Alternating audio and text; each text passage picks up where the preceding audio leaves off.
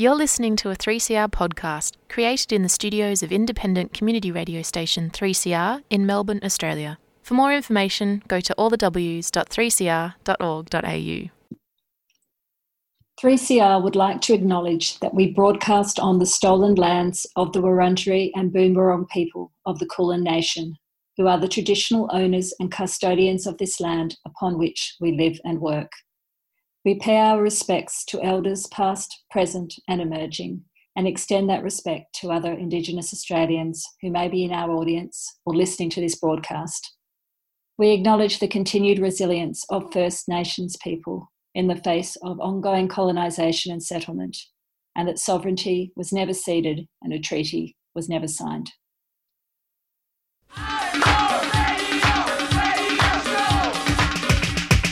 This is 3CR Breakfast. Oh, yeah. Alternative news, analysis and current affairs.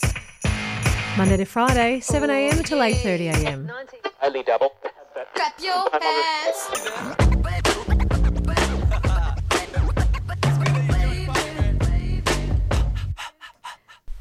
Good morning. You are listening to Monday Breakfast on 3CR Radical Radio. How have you been? How was your weekend? I'm your host, Paddy. I'm not joined for the introduction by Alice, Ella and Claudia this week, but you will be hearing their voices later on in the show. Ella is talking to an associate professor from the University of Sydney about the global reaction to the coronavirus.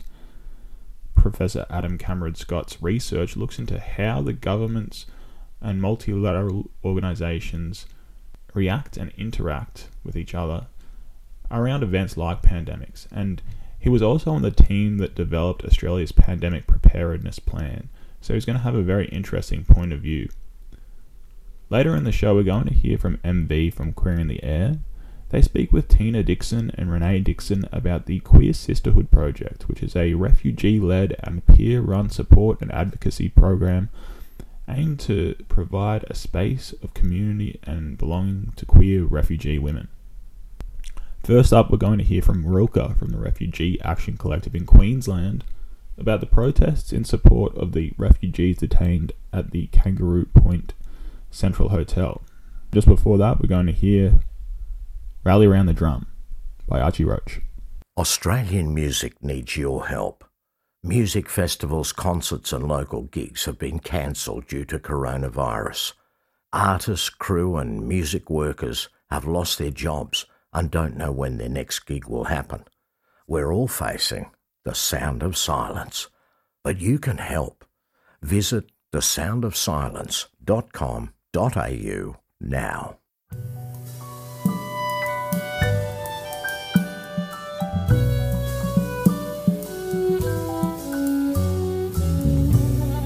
Like my brother before me, I'm a tent boxing man. Like our daddy before us, traveling all around Gippsland. I woke up one cold morning, many miles from Fitzroy, and slowly it came dawning, by Billy Deitch I was employed. Rally round the drum, boys. Rally round the drum. Every day and every night, boys. Rally round the drum.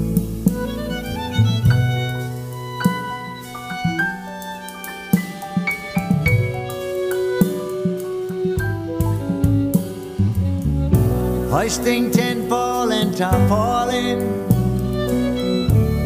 Billy says now beat the drum. Rings out across the showgrounds,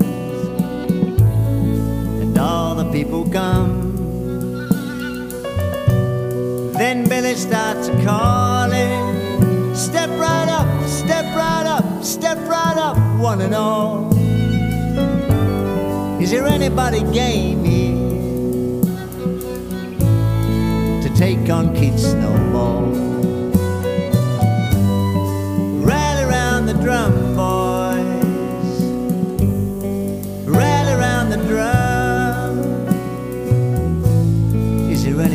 game here. Rally round the drum.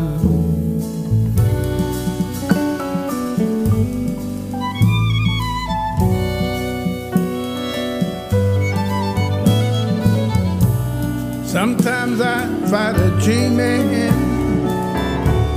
Yeah, we'd put on the show.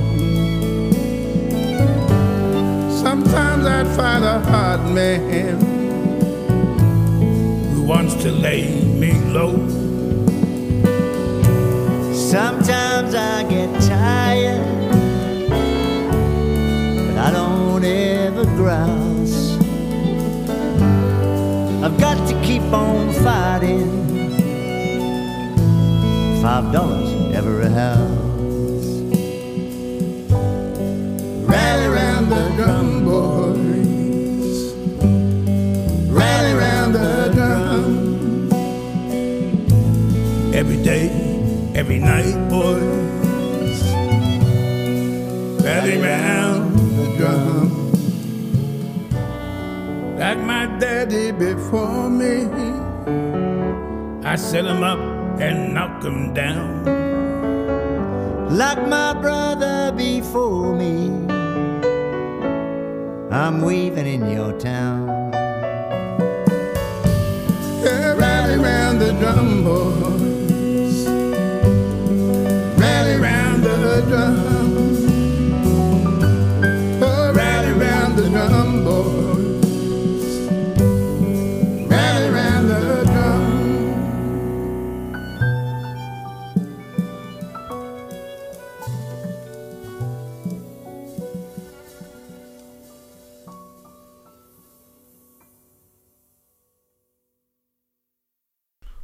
That was Archie Roach, Rally Round the Drum. And now we're going to hear from Rilke, from the Refugee Action Collective in Queensland, about the protests in support of the refugees detained at the Kangaroo Point Central Hotel. Rilke is a 28-year-old activist and advocate, originally from Naarm, Melbourne, who moved to Queensland to help fight against the Adani mine. She has worked with Democracy in Colour and currently is helping organise refugee solidarity actions in Meanjin, Brisbane. I started off by asking Rilke if she could tell us about these refugees and how long they've been detained at the Kangaroo Point Hotel. So there's currently 120 people being held in detention in a makeshift prison in Kangaroo Point Central Hotel in the middle of Brisbane, Meanjin. These people are asylum seekers who have every right to seek safety here, and they've been in prison for over 7 years. Brought here on the Medivac legislation. So some of them have been in Manus Island or Nauru. But yeah, they were brought here on the Medivac legislation, which means every asylum seeker at Kangaroo Point has an existing medical condition. And those who are immunocompromised, this actually means it could be a death sentence because of the conditions they are facing in the hotel. Some of these people have partners and children in community in Australia. So yeah, while we've been facing conditions of isolation over the past couple of months, often we've been with our friends or family, yet these people have been facing those types of conditions for over 7 years, isolated from their families and friends. And the cruel fact of it is, while they're confined, it is not actually in accordance with COVID-19 safety precautions, and the close quarters that they're in is actually adding more danger to an already deplorable situation. There's been 3 suicide attempts in the past 3 weeks. So yeah, we need to continue to demand freedom for these innocent people. And do they have access to hand sanitizer and stuff like that?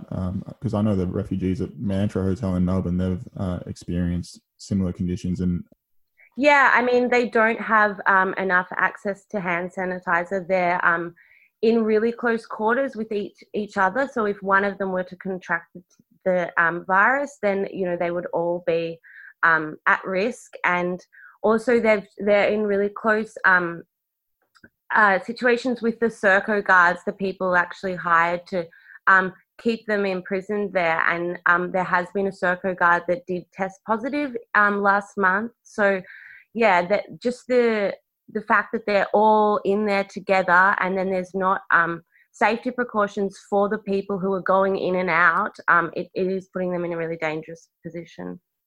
Now, over the past couple of weeks, refugee activists have been fined and one person arrested. Could you tell us about the demonstrations you've been organising?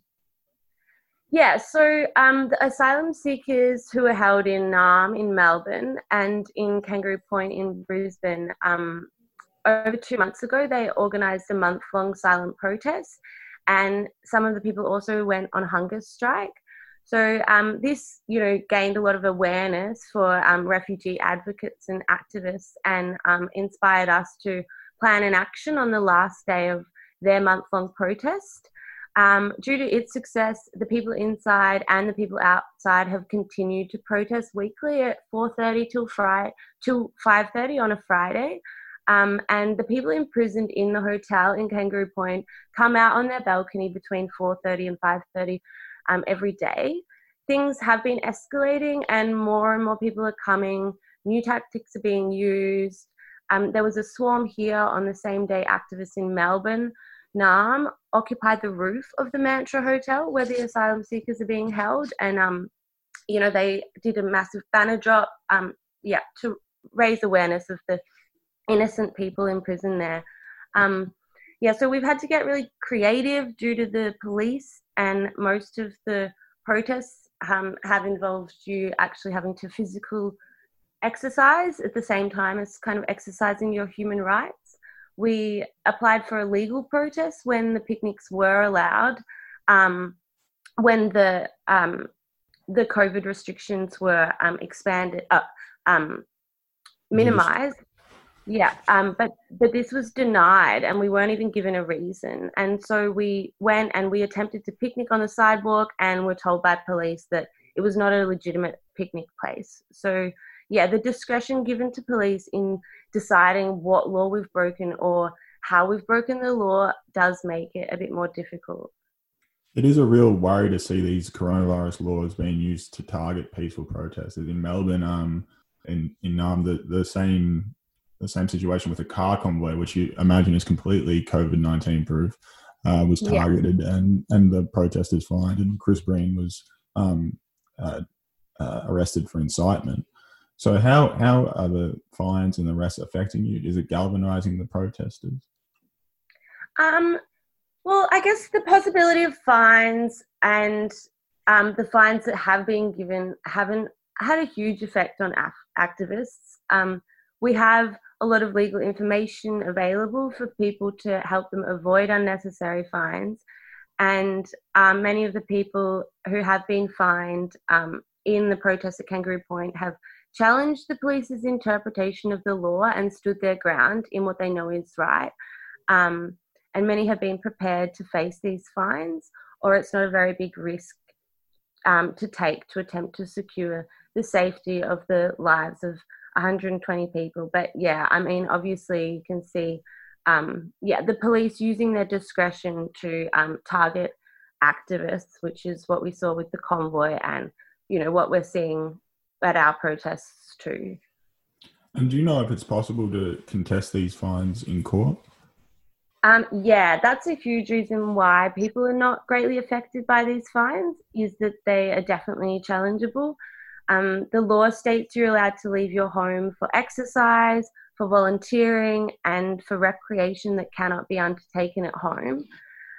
So we're there to make people who live in the area aware that there is a prison in Kangaroo Point, and to stand in solidarity with the people inside who have stated it means a lot to see us there. We're always practicing safe social distancing, and protesting is not listed as a non-essential activity. So we do have a right to peaceful assembly and political communication. But the police will lie to you, and they are allowed to do this. So sadly, you do risk a fine due to the police overusing their power to politically suppress. But we have a great legal support network, and there are many lawyers willing to help us. Also recently in Queensland, Magistrate Anthony Gett determined that protesting is legal under COVID-19 restrictions. So all of these fines are challengeable in court, and it is highly unlikely that they will not hold up. And it's scary to think that that people are trying to take away that our ability to congregate as a group, and even if it is within these socially distanced ways. Have you got any digital campaigns or anything like that we can get involved with? Yeah, we do. We've just got one that we're getting up and running. It's a support letter campaign, which will be launched in the next few weeks. It's there to counter the government's argument that it's not in the public interest to keep these people imprisoned. So we're asking anyone who has the ability to help these people, either with accommodation, financial help, employment if they were to be granted a visa, or just English language lessons, or even friendship and socialization. So then you can write a letter to the case manager to each asylum seeker and show how you are willing to help them. So yeah, if anyone listening is able to do that, please get in contact with our Refugee Action Collective Facebook page, either in Melbourne and Brisbane, and we can add your email to the email list. Just want everyone to keep, talking about these issues and keep these people in their mind, sharing their stories, sharing their protests, informing people about what's going on, and following the pages, sharing the protests. That was Rilke from the Refugee Action Collective in Queensland, and you can stay up to date and show your support by following these Facebook pages: Refugee Action Collective Brisbane, Refugee Action Collective Melbourne, Eyes on Offshore, and Refugee Solidarity Brisbane Meanjin. Next up we have Boom by Nairi.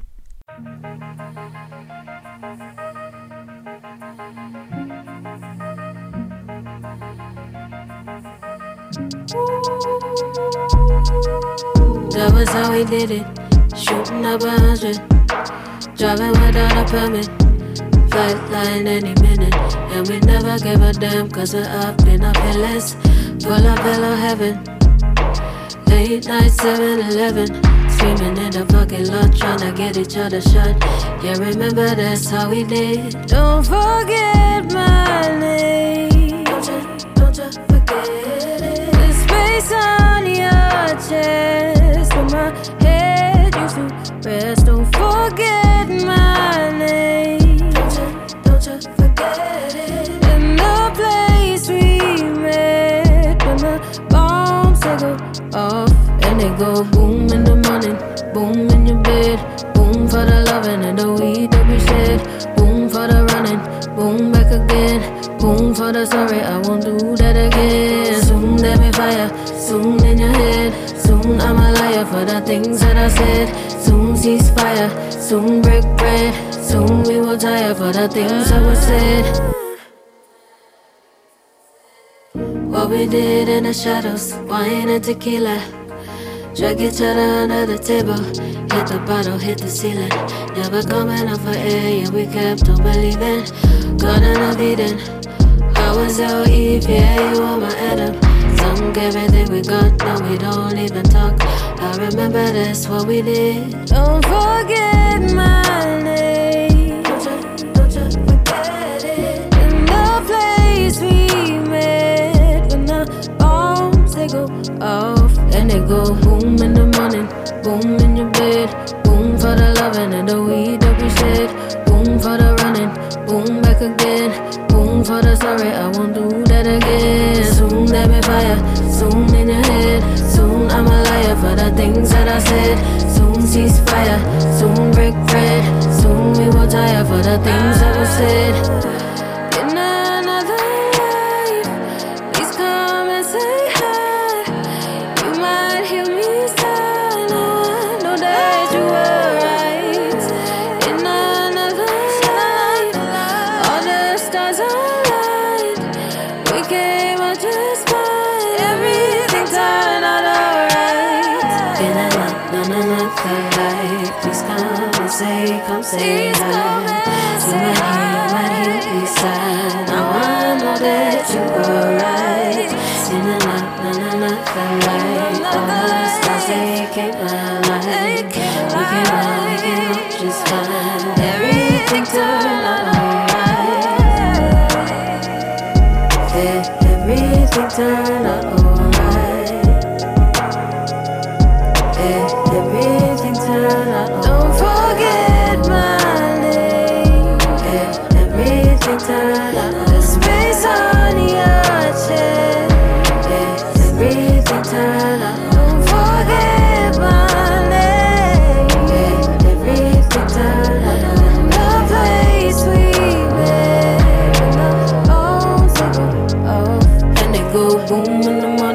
Boom in your bed, boom for the loving and the weed that we shared.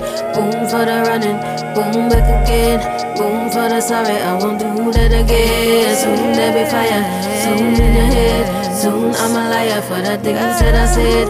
Soon cease fire, soon break bread. Soon we will tire for the things that were said.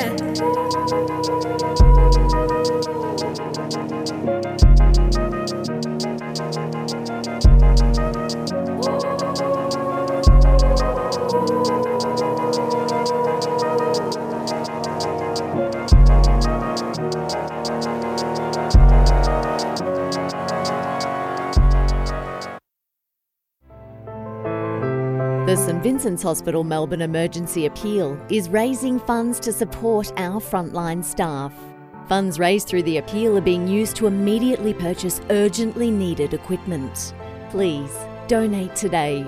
Call 9231 3365 or visit stvfoundation.org.au. St Vincent's Foundation is a 3CR supporter.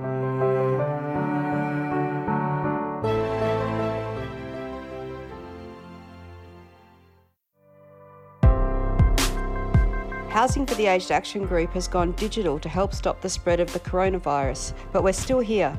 If you're over 50 years old and having problems with your housing, we can help. If you're having trouble paying the rent, problems with your retirement village manager, or concerned about your caravan park, give us a call on 1300 765 178. We can also help connect you with aged care services and emergency relief if you need it. Stay safe, everyone.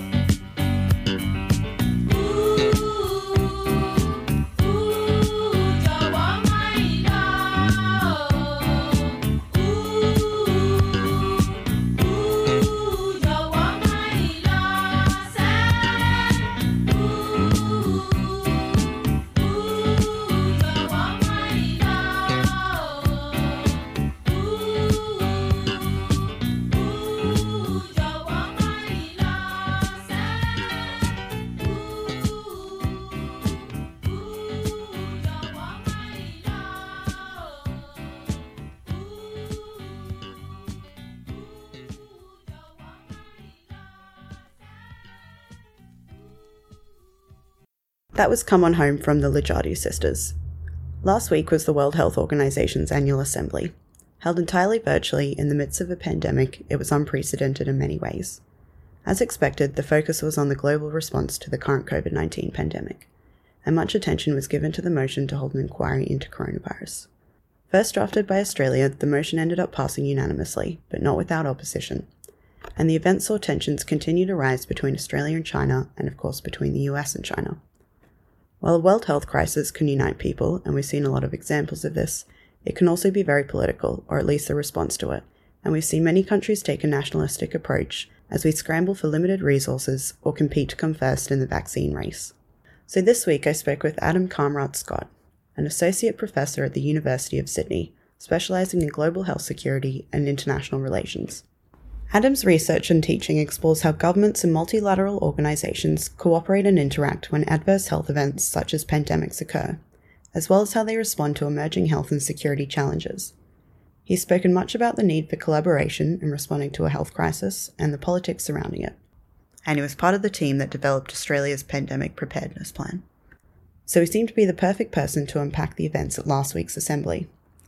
The decision to hold an inquiry into coronavirus has passed, but much of how it will play out remains to be seen. So I started by asking Adam to explain what we do know. Yes, this issue of the investigation has ended up becoming very controversial, as we've seen from the public statements of various different governments. What has ultimately been agreed and negotiated at the World Health Assembly was an investigation that would look into the origins of the virus, and in particular, the focus there will be trying to track down where the virus emerged from. At the moment, we are assuming that this coronavirus has emerged like we have seen other coronaviruses, that it has come probably from an animal, the host animal of bats, and then it has spread to an intermediary host, another animal, before it has then crossed the animal-human species barrier to infect humans.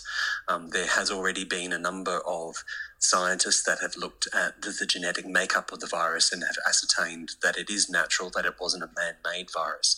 But obviously we need to find out exactly where is the natural reservoir for this particular pathogen so that we can try and prevent another outbreak once we get the pandemic under control.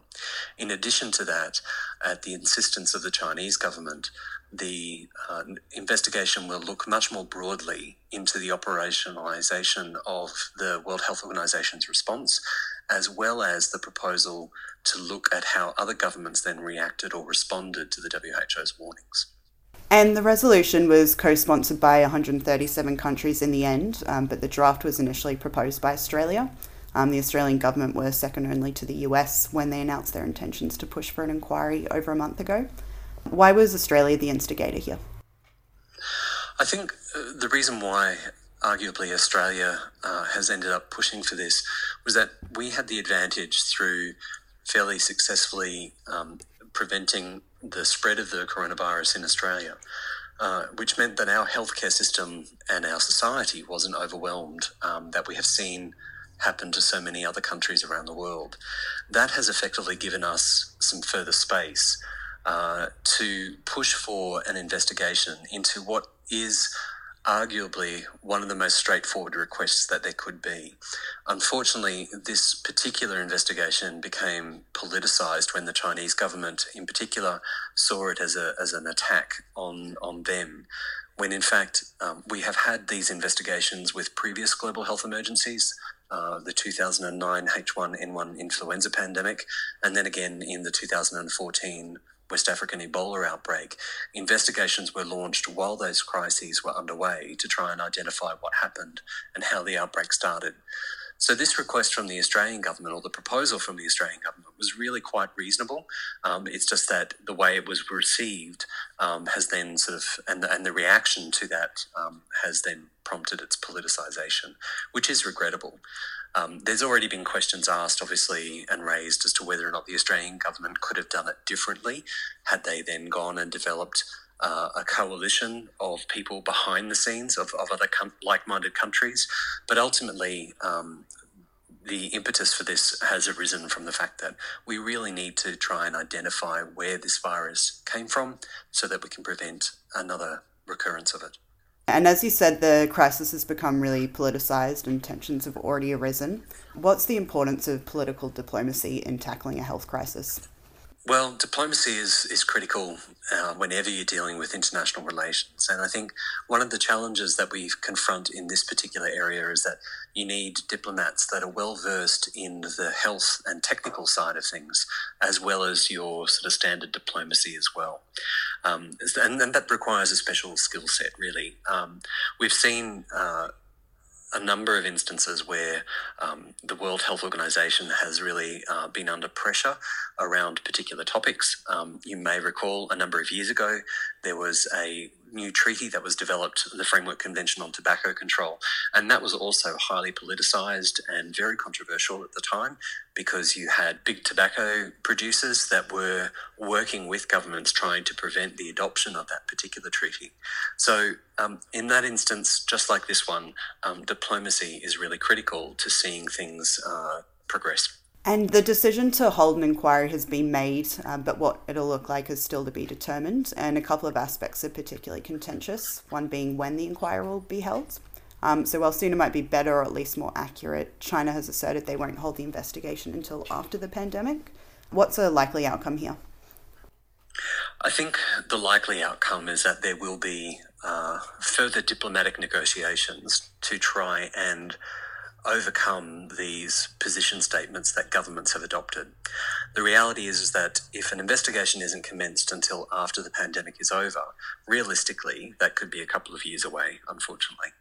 And the level of accuracy, if it is left to be delayed, if it's delayed for so long, will be really problematic, and the usefulness of it will be certainly put into question.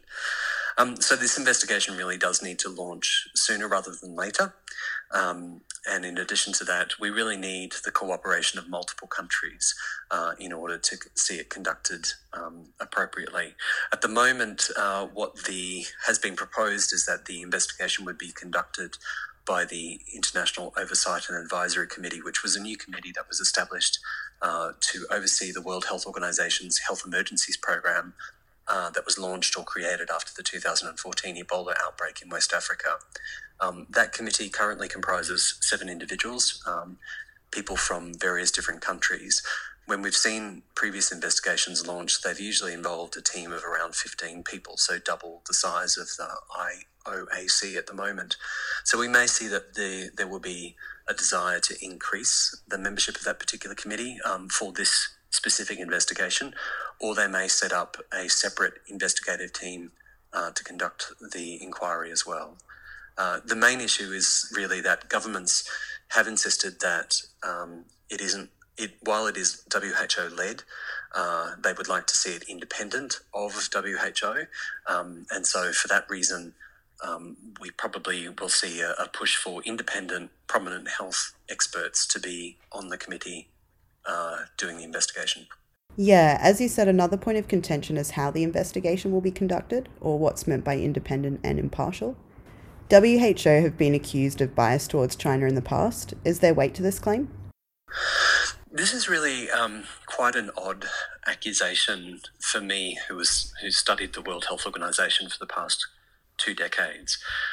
Principally because for a number of decades, one of the biggest criticisms of the organisation in the past has been that it has been too beholden to the United States and that the US government has held far too much influence and sway over the WHO. So to hear this accusation levelled at the WHO that it's really in China's pocket is really quite unusual. Certainly, obviously, the People's Republic of China has grown in diplomatic and economic strength from where it was a number of years ago, and it has become a superpower. And for that reason, as you can appreciate, any superpower, their voice is listened to and it's heard. But I suspect what has happened in this instance is that the WHO was, and particularly Dr. Tedros, the Director General, was really focusing on trying to keep China engaged and sharing information. The WHO previously had criticised the Chinese government in 2003 over the SARS outbreak and the Chinese government's attempt to hide that outbreak at that time. And I suspect what has happened in this instance is that the Director General thought that he could encourage China to remain engaged, sharing information, and thereby assist the international community by praising the Chinese government. But that doesn't necessarily equate to being in China's pocket. So the investigation will get to the bottom of that, though, and they will obviously be looking quite closely at the correlation and connections between the Chinese government and whether or not there's been any undue influence exerted. And in the event it is discovered that there has been, we can expect that there will be further comments made by member states. And the inquiry wasn't the only topic of discussion at the Assembly. How close are we to a vaccine, and what needs to happen to make one that's both widely available and free? This is really one of the biggest challenges that's going to confront the international community at the moment. We currently have around 100 different companies working on different vaccine candidates, and we have around 6 to 8 of those vaccines that have entered phase 1 or phase 2 clinical trials. They normally would be allowed to go for 1 to 2 years before we would start to see phase 3 clinical trials, which would normally take another sort of 1 to 2 years to see them finally, where they would show that the vaccine is safe and efficacious. Obviously, in the middle of a global crisis, companies and governments are going to be looking very closely to reduce that time frame. That's not to reduce the safety protocols that are in place, but they will be looking to try and expedite the development of the vaccine. Once we have 1 or 2 different vaccine candidates, though, that are proven to be safe and efficacious, the next challenge really is manufacturing them in enough supply that they are able to be then a vaccination program can be implemented. And one of the big challenges there, obviously, is that we have over almost 194 countries that have been impacted by the pandemic. And so you're going to have 194 countries that are going to be seeking rapid access to the vaccine at the same time. That will present a challenge because we don't have global manufacturing capacity to produce enough vaccine all in one go. In fact, if we are able to piggyback on the vaccine technology of influenza, which is one of the most well-advanced vaccines with global manufacturing capacity, our global manufacturing capacity for influenza vaccines is currently around 1 billion doses per annum.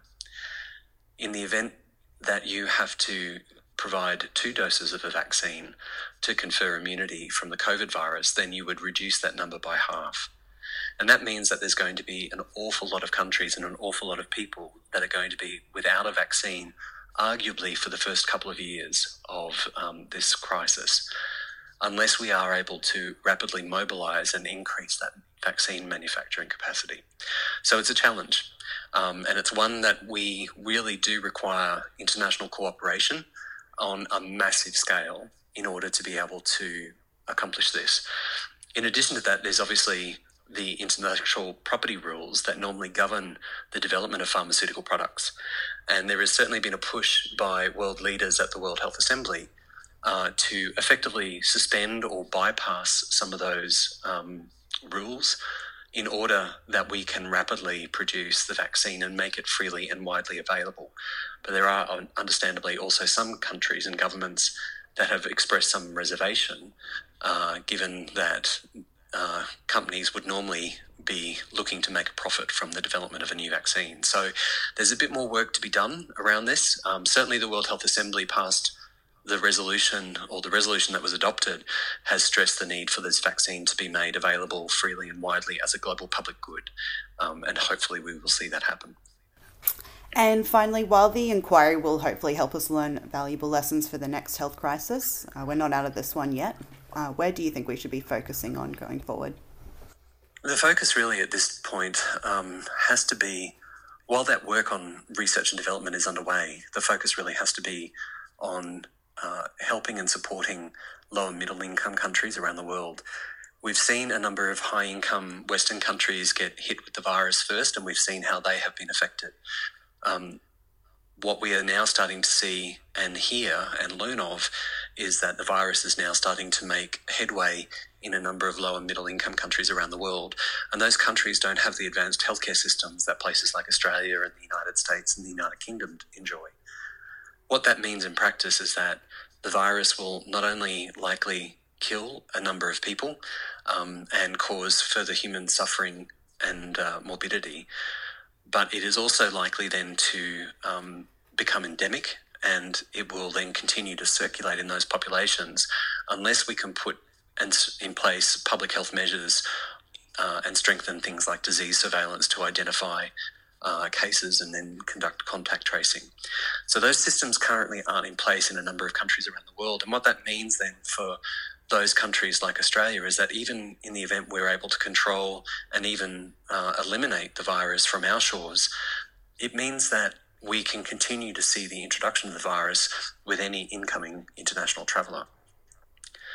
The challenge then, or what that means in practice then, is that despite all the efforts that the Australian people and the Australian government may take, we can continue, our health security is reliant on what other countries do as well, because this is a pandemic. So we really need to change the approach that has occurred at the moment, whereby the response has been very much on very national lines. So every country has effectively looked internally to put in place measures to protect the domestic population. And that's completely understandable and entirely appropriate. But equally, what we now need to do as an international community is look more broadly to how we support each other, because what our neighbours do is going to have an impact on us. That was Adam Kamrad-Scott, an associate professor at the University of Sydney, specialising in global health security and international relations, discussing last week's World Health Assembly and the inquiry into coronavirus. Now we're going to go to a track from Sunnyside. This is Red Hot.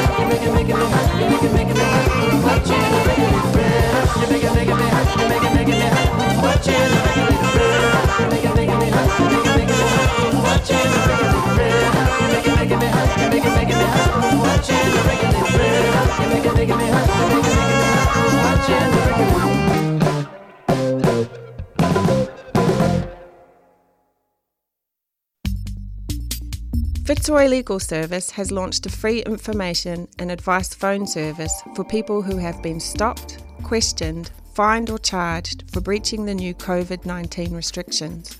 Have you been fined or charged under the new laws? Or stopped and questioned by police for being outside? Call 0434 136 501. Weekdays between 9am and 5pm. That's 0434 136 501. Or head to fitzroy-legal.org.au for more information. You can also report incidents at covidpolicing.org.au. Fitzroy Legal Service is a 3CR supporter.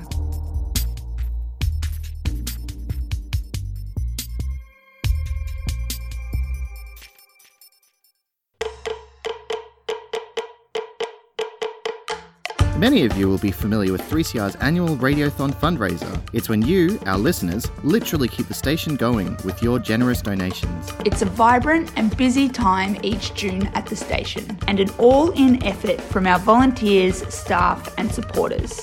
But in 2020, under the COVID-19 restrictions, we need to do things a little bit differently. So stay tuned for our June station appeal. It'll be online, on point, and be asking those of you who can to make a donation to keep 3CR alive. 3CR, your station in struggle and solidarity.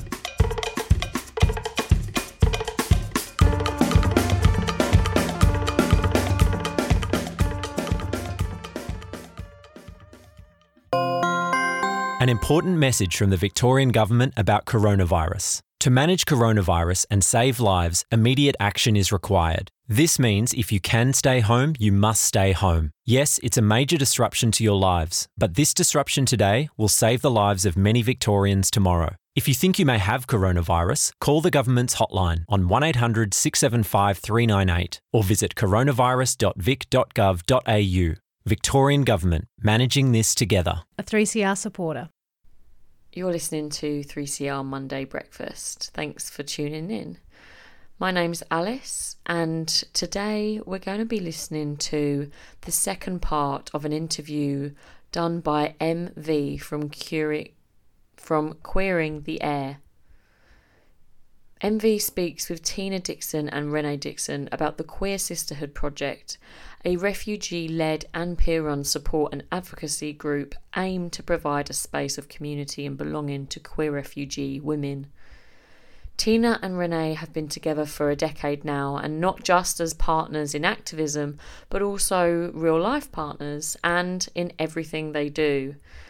They have lived experience as queer refugee women and are currently both PhD candidates at the Australian National University, and are of course advocates and activists for the rights and inclusion of LGBTIQA+ people from refugee and asylum seeker backgrounds. MV begins by giving us more information around the Queer Sisterhood Project, and talks in more detail about a video animation put together by Tina and Renee showing the stories from refugee women about their experiences, their realities, their sexuality and gender. You can watch that video animation on the Queer Sisterhood Project Facebook page. We're only playing the second part of the interview today, so please do head over to the Queer in the Air 3CR page and listen to the full interview. You can go to 3cr.org.au/queeringtheair to get that one.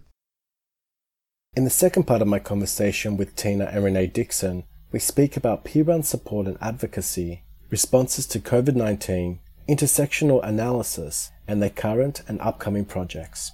The Queer Sisterhood Project, a peer-run support and advocacy group, was established in 2018 to provide a space where queer women from refugee and asylum seeker backgrounds can feel a sense of belonging. A video entitled Being Queer and Refugee promotes the project, and it was premiered at the Queer Displacements Conference in November last year. It's incredible. And the voices of the people speaking their truth is so visceral and moving. And I just want to state some of the comments that really sort of resonated with me and really highlights some of the difficulties, but also the wonderful experiences of the queer people that were in the video. These are some of the statements. Isolation within their own cultural communities, push to come out and perform queerness, difficulty to hold their partner's hand in public. However, there's an opportunity to live free and a freedom to come out, safety, that there's people like us, ability to share stories, and that you are not alone. And if you and others made it, I can make it too. I think I almost shed a tear as well during that video. It was very well done.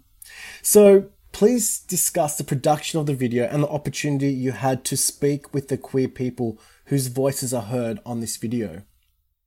For us, it was very important to co-create this video with the girls and women. And initially we wrote the text, how we want to tell our stories. And after we collapse all of these texts and create from our 8 stories coherent narrative, as you see in one phrase, another phrase, it was from the different stories, but they continue the one story. And we decided to record our voices after we created the final document. We chose to go down the path of digital animation for several reasons. First of all, some women are still seeking asylum, and so it's you cannot show your face publicly, but also kind of thinking long term, we didn't want for people to have their face associated with the fact that they have sought asylum in Australia for the rest of their lives, because some people may choose at some point not to discuss those experiences.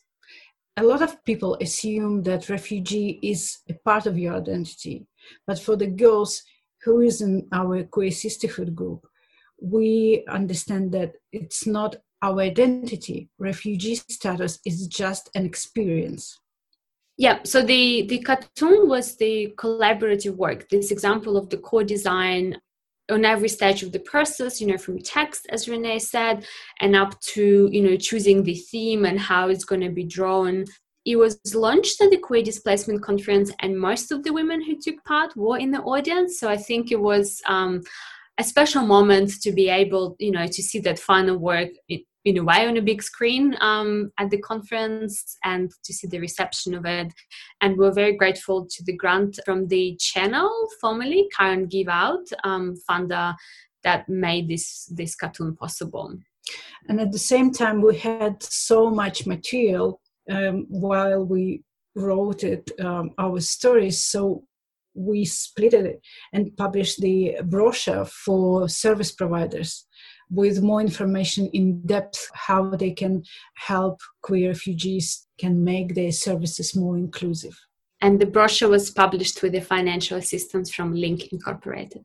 It's such a powerful experience. The video is so powerful. I think I watched it 3 times to get the full impact of it. And towards the end, it became this real powerful narrative. And I think the way it was sequenced was obviously cleverly done. Initially speaking about people's sort of more difficult obstacles that they had to overcome. But towards the end, then saying, I'm not alone. I have safety. I have freedom. I'm able to participate in a group where I feel comfortable. I mean, that's what is implied. And I suppose that's what really spoke to me. It's really powerful. And if people want to get access to this video, where can they get information? People can find us on Facebook or Instagram using the hashtag Queer Sisterhood. So we have links there to video and also to the brochure that is available for download and printing if services would like to. So Queer Sisterhood has now been running for 2 years. And last year was the inaugural Queer Displacements Conference. So what's in store for this year and what are your plans? So after several years of us doing this support work and advocacy work, we've come to realize 2 things, sort of 2 our lessons. One was that unless you are institutionalized, in a sense like you are a registered organization with, ABN and things like that, it is really easy to erase you, to silence you, to forget to include you into important emails or to consult with you when you who are non-specialist organization in the issues of LGBTIQ asylum are producing some policy documents on this area. And the second one, that while we do see a growing amount of different organizations and individuals who want to be allies to LGBTIQ refugees, trying to do some work, very often that work is done in isolation and not by engaging the LGBTIQ refugee community as equal partners in those work. This wasn't an easy decision, but we've come to realization that for our support and advocacy to be effective, we need to register an organization. And so on the 27th of April, we've registered the non-for-profit called Forcibly Displaced People Network, which is going to be the LGBTIQ refugee-led organization to provide support for LGBTIQ people in forced displacement, as well as to contribute to advocacy efforts and human rights work on the issues of LGBTIQ asylum. The uniqueness of Forcibly Displaced People Network, or FDPN, lies in the fact that we do start from the premises of the lived experience. 3 people out of 4 on the board come with the lived experience of LGBTIQ forced displacement. We're also going to be very soon recruiting an advisory group to the organization that will also be comprising of LGBTIQ plus people who experience forced displacement. We're planning on providing some support, like we did, for example, during, and I still doing during the COVID pandemic, but also engaging in advocacy efforts as well as different training and production of research materials.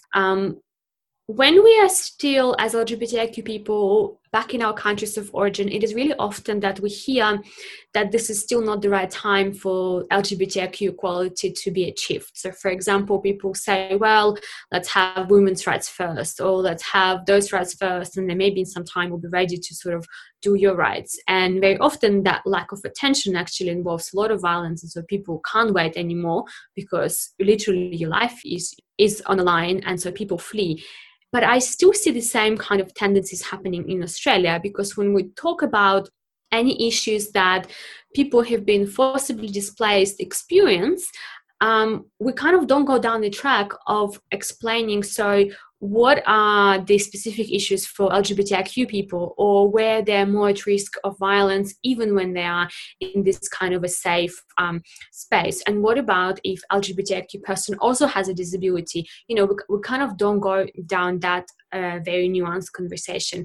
So we see our unique role in actually unpacking that intersectionality and discussing how one's gender identity, sexual orientation, intersex status actually creates for them different barriers to access services or support, or to actually, you know, finally enjoy the human rights in Australia.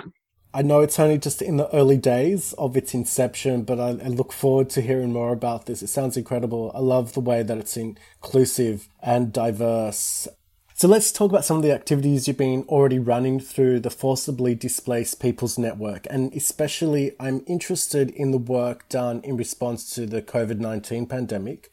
So in this time of global spatial and mobility restrictions placed upon all of us as a response to COVID-19, there are impacts on all people in so-called Australia. However, what are the more specific impacts that affect LGBTIQA+ people seeking asylum?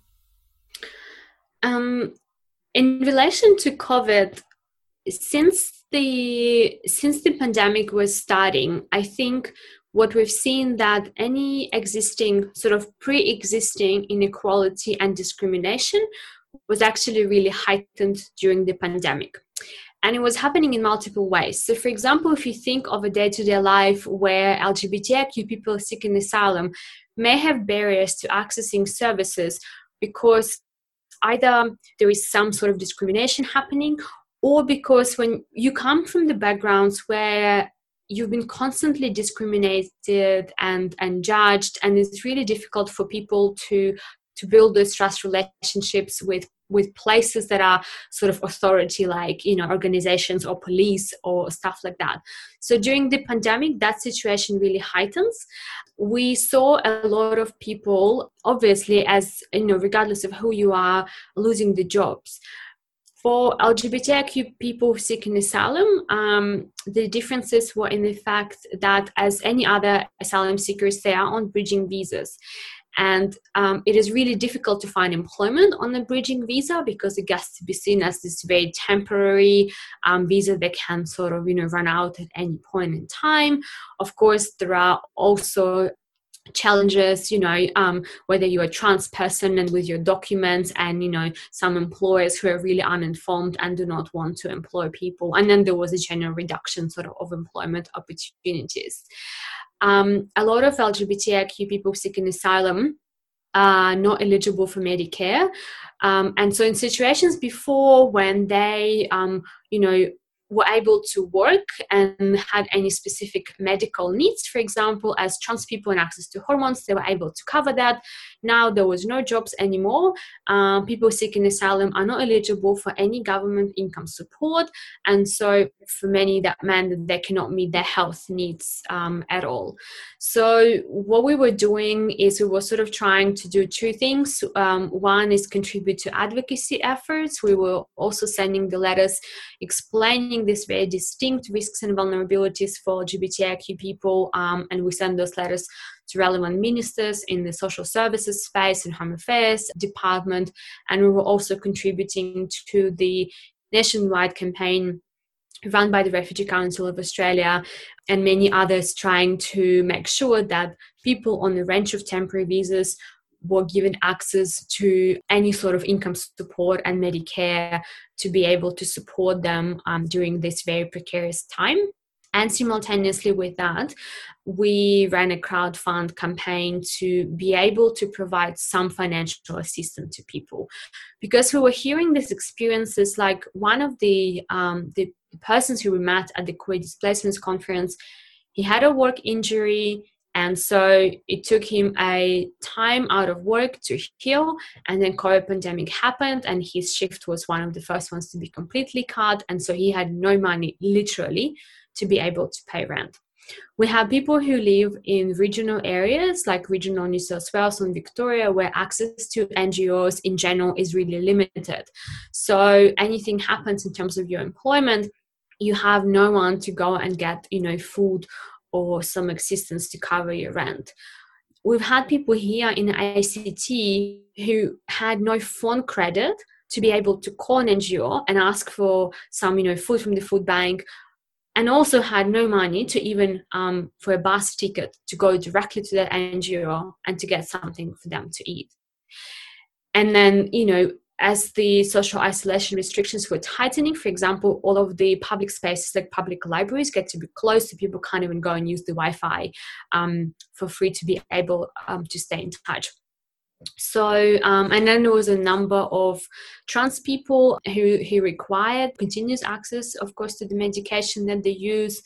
A woman who is pregnant and is due to give birth next month. So there's a lot of different cases, and most of these people, they're either not clients of any organizations at the moment who can support them, but even sometimes when they are, organizations themselves do not have any funding for the income support. And so very often, whether prejudices or anything else, people just miss out. And with the crowdfund at the moment, we were able during last month to support, I think, about 14 people with expenses like rent, groceries, phone credit, and medical. And so we're still running the crowdfund, hoping to be able to do another round sort of for another month later in the mid-May.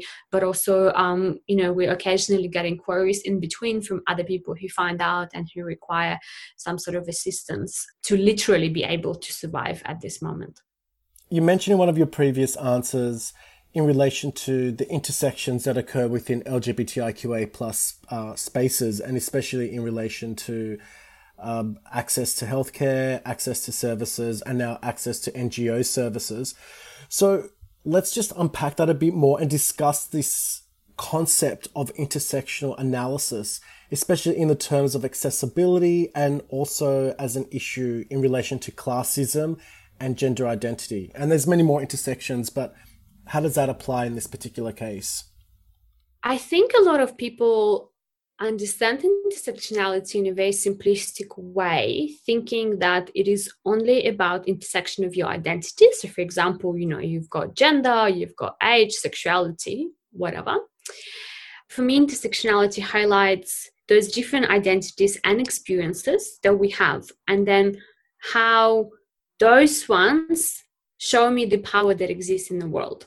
People do not understand that intersectionality is on one hand about this, but on another hand, this intersection of different identities and experiences actually highlights to us in what circumstances we have privilege and in what circumstances we're actually deprived of that privilege and we are discriminated, or the barriers to different services and support is exacerbated even more because of that intersection, because it highlights that power from people to be able to decide what you need, to be able to decide on your access to spaces. The other thing, which is about that idea of class, and I think the whole question of elitism, the more, I guess, we develop the understanding of intersectionality, the more it highlights for me that neither in service provision nor in policy, we can no longer imagine that there is a very generic and mainstream figure of that client,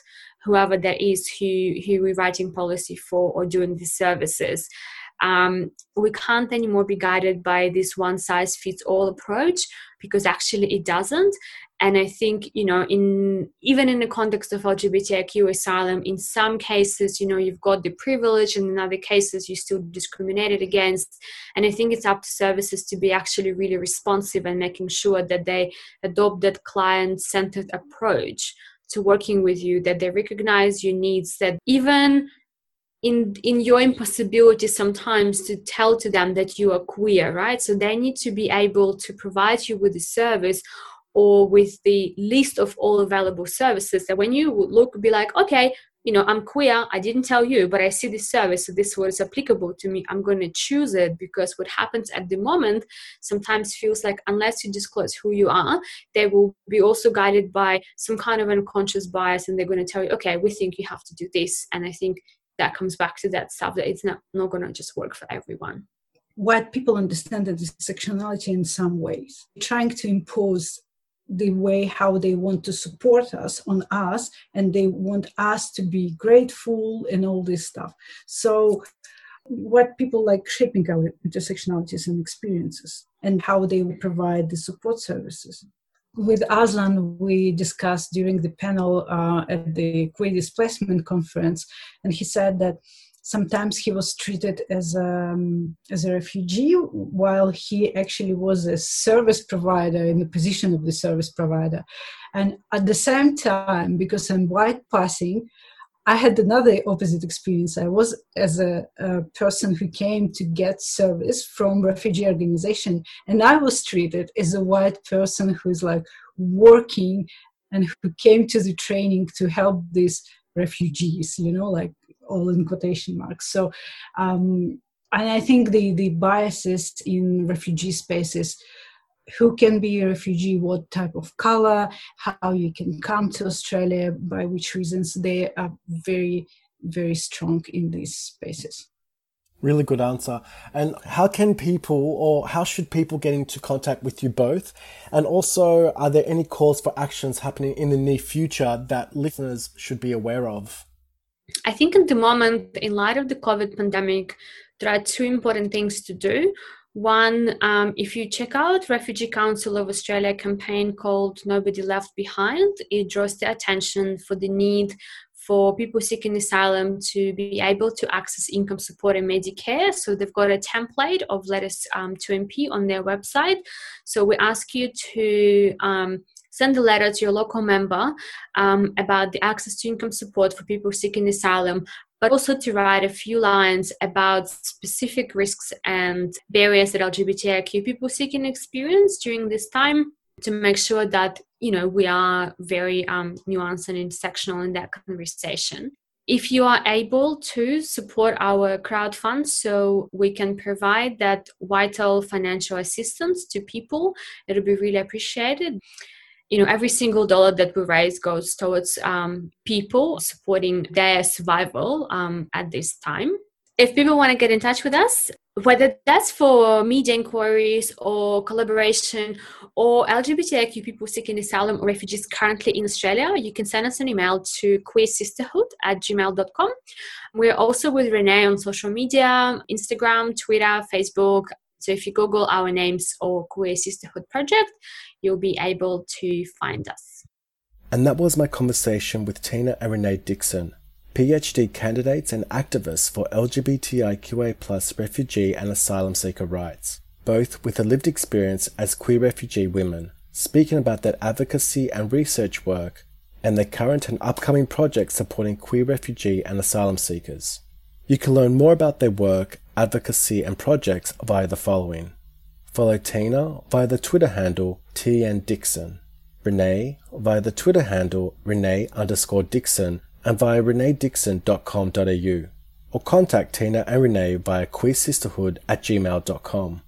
For information on the Queer Sisterhood Project, search for Queer Sisterhood via Facebook and Instagram.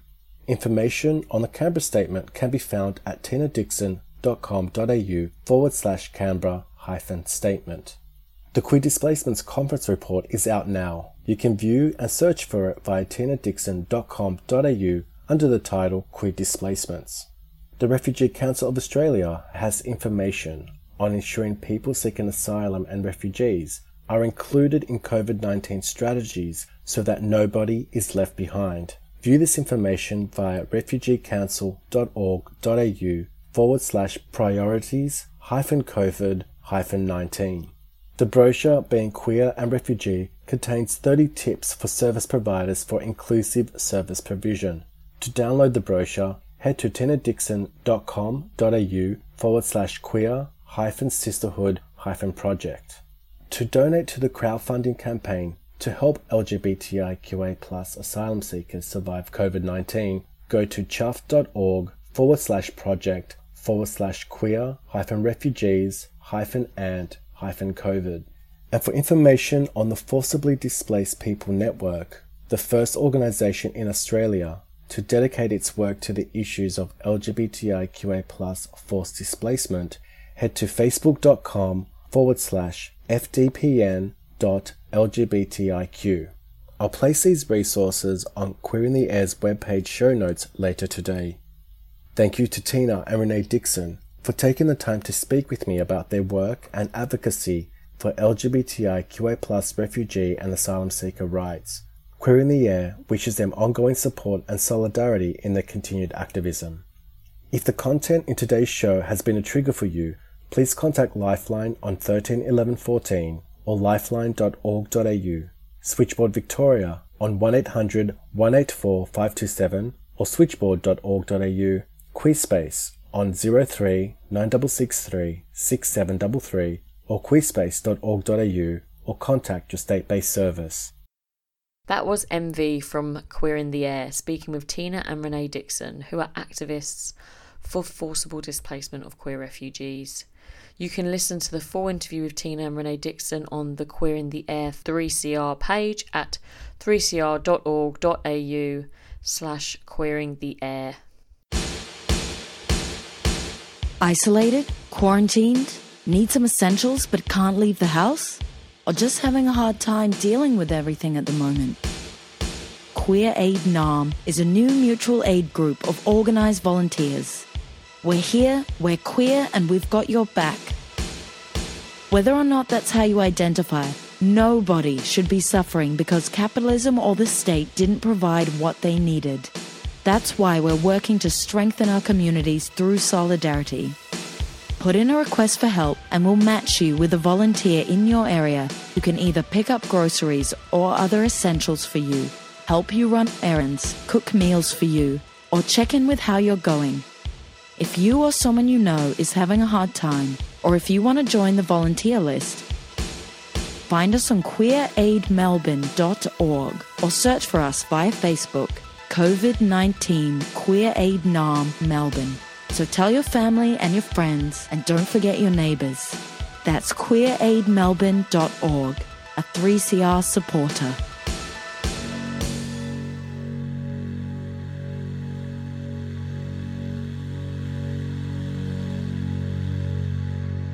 This is Flora Carbo, one of my favourites at the moment, and it's called Voice.